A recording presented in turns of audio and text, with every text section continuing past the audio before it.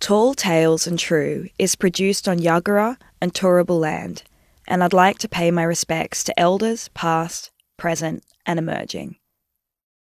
Hey, it's Tilly here. Just want to let you know there's some spicy content in this episode, adult themes and strong language.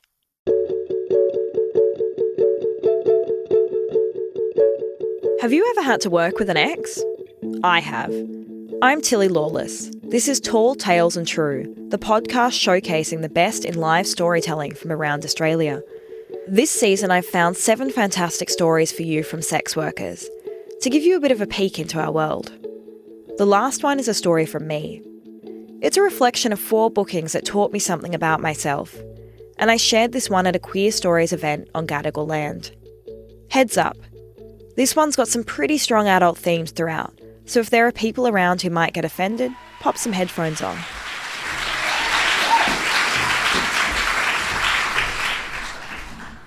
It was midway through a 7-hour booking that I knew I needed to break up with my girlfriend.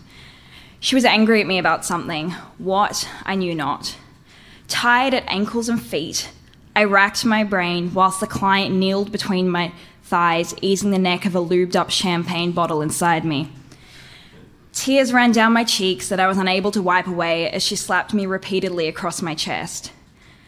I was mortified, terrified that he would notice that her violence wasn't just professional play, but intimate aggression, that it seeped out of the confines of our relationship and splattered over the walls for everyone to see, contaminated the workroom, debauched it, but not in the way he was paying for. Had I said something in the girls' room that made her feel small? Had I talked too animatedly and laughed too vivaciously? Had I earned more money? I couldn't be sure in that moment, but what I did know in the brittle stone pit of truth within me was that whatever tenderness had been nurtured in the fruit flesh of relationship between us was gone. There was nothing but rock hard left to chip my teeth and heart upon. It had all bled out over months of fighting and straining, and all that was left was a sad pretense at it, a mocking burlesque in the doubles we did together, paid passion. I wondered if it had only straggled along, a corpse of what a relationship should be, because it had been strung out on the frame of our work sex. We'd stopped having sex at home, but as both our incomes relied on the doubles we sold together, we played the in-love couple in front of our clients till even we were fooled. It wasn't until she broke down the 4th wall, shattered the illusion in the presence of the client, that I was able to accept that it had been gone for a long time. In the way of all relationships that end far past their time, the ones where you know you've not only been flogging a dead horse, but riding and grooming it too, I never wanted to see her again in my life once it was over. I had to, though. While we were together, she'd gotten a DUI, and we had brokered a deal with an unethical lawyer client that he would represent her in return for 3 hours of our time. Quid pro quo, more like prid quo no. I thought that perhaps one of them would release me from the commitment. He messaged me a week before it, though. "We're sad to see you've broken up, but a deal's a deal." I hoped up to the last moment that she would offer to see him for 6 hours or 3 hours and pay him some, for both our sakes, and because it was her debt to pay. I know that I wouldn't want an ex paying off a service for me. I want to owe them nothing. I don't even want to be friendly to them, let alone grateful. I know as queers we're meant to reincorporate our exes into our lives as friends. But I've seen this well-meaning approach go haywire so many times. We all know exes who are still codependent, twining around each other's legs and tripping each other up when they try to date someone new, giving a possessive and jealous warning snarl.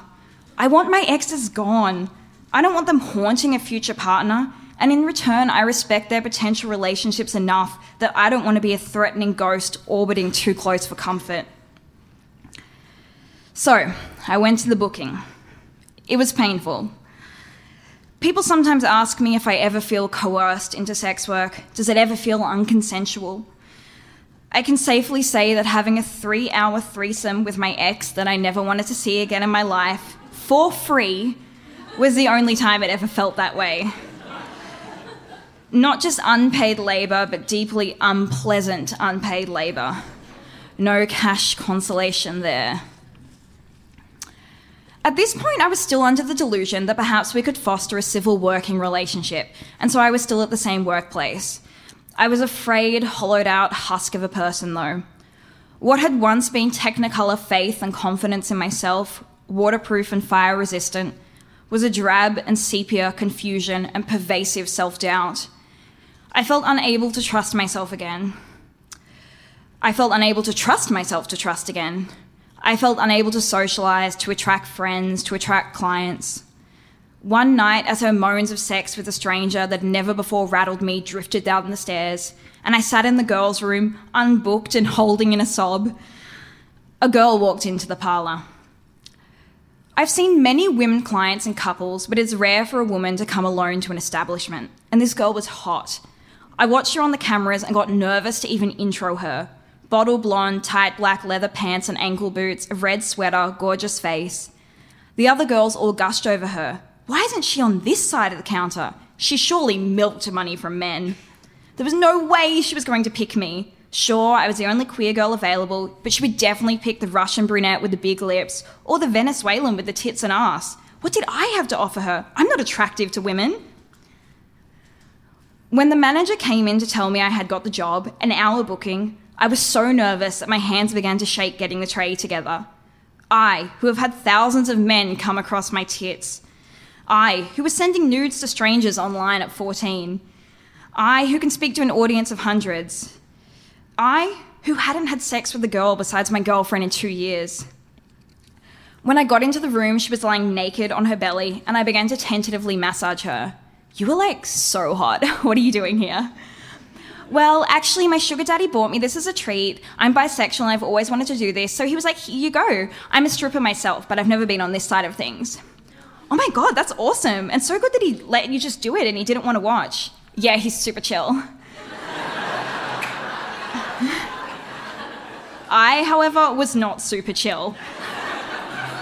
Massaging men is so routine to me that I don't even think about it. As I got her to turn over onto her back, I stopped, unsure of touching her. Did she want like asexual body sliding? Or did she want to come? Or was she like not even okay with this and oh my God, I shouldn't even be touching her because maybe she didn't want this even though she's paid for this? So like, do you like want me to touch you? Because like, I'm happy to. I mean, I would like to, but like, I don't want to do anything you're not comfortable with. Oh yeah, like I would really like that as long as you're like okay with it. She was as nervous as I was. Oh yeah, I'm okay with that. I just wanted to be sure. We ended up fucking, and it was amazing. Afterwards, we sat on the table together drinking the terrible complimentary champagne, and I told her about my recent breakup and how she had come in at exactly the right time and how it felt like the universe was telling me I was going to be all right. You will connect with people again. You will come back into yourself. Work is best for me when it teaches me something on the clock that I haven't realised off the clock, when it is a window into others' lives or a mirror to my own. Those 3 bookings were stepping stones through the grit and gravel of my private life, removed from and yet placed upon the real me and my real life. Overgrown with the moss of time, they will become one and the same, just a part of my history. A recent booking stands out for me as this also, when a pregnant woman booked me. She was 7 months along and had never been with a woman before, and her pregnancy hormones made her want to try it. Her husband left the house for the 3 hours she booked me for so it could be her own private experience. I'd never been up close to a pregnant woman before, and I'd certainly never fucked one. Her breasts were firmer than silicone implants, blue veins showing through the pale. Beforehand, I had been nervous, had quizzed friends with children about what positions are best to have sex whilst heavily pregnant, had confided to my partner my fears about topping her incorrectly, somehow squishing her belly. I'm not as fragile as you think, she said when she saw me hesitating. I held her belly in awe. She was the softest kisser, and inside she felt no different to any other woman I have fucked. I expected it to be different somehow. I had also forgotten from my teen years of being experimenting girls' first times, a lesbian springboard, if you will, that often when a girl has sex with another girl for the first time, she is most interested in the kissing and the gentle touching, the never-ending slow sex that has no clear beginning or end, unlike heterosexual sex, which often finishes with the man's finish. All the sex toys that I had brought and was terrified of having to use because I am a true pillow princess, scared to top even for pay, went unnoticed and unwanted, thank God. Afterwards, I gushed to my partner on the phone about how intimate and transcendental it had been for me, how excited it made me for my own planned pregnancy, how it turned me on so much because I was imagining myself pregnant through my partner's eyes, thinking of her finding splendour in the same things I did. I fantasised. She cream pies my pussy and it drips down into my arse. Tilly Lawless, sex worker, writer, mother. Who says thoughts of pregnancy have to be untarnished, somehow chaste even in the midst of a sexual act, thinking only of that greater act, missionary and medical? My thoughts of pregnancy get me on all fours wanting you. Wish you could fill me right up in amongst our rape play and lingerie. When you're wrist deep, elbow soaked, brow sweat upon my loins, my womb aches. What better climate to create in?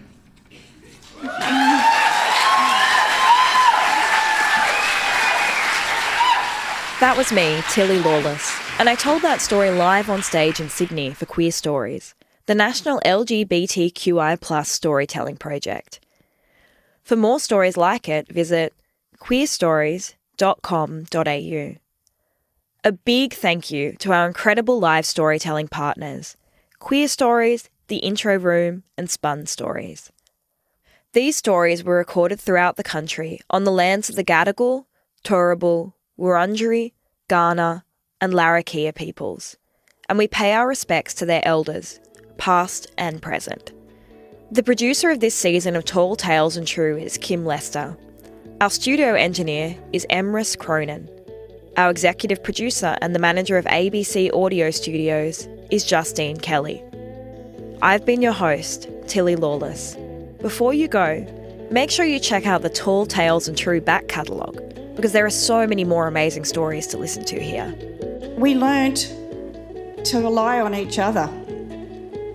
We knew from a very young age that the only way we were going to get through this was if we rallied together, my brother and my three sisters and I, and protected ourselves and our mum. At the time, I was living in a decrepit share house in Parkville with a French guy I'd almost convinced myself I wasn't in love with, and a gorgeous Filipina girl who would tiptoe up the stairs to his room a couple nights a week and have excruciatingly loud sex with him. This one day she told me that I would grow tall and have long legs like the blue cranes that were in the backyard. They had long legs, but they weren't a very pretty bird. I went back into her room at the front of the house and I said, Nan, they're not a pretty bird.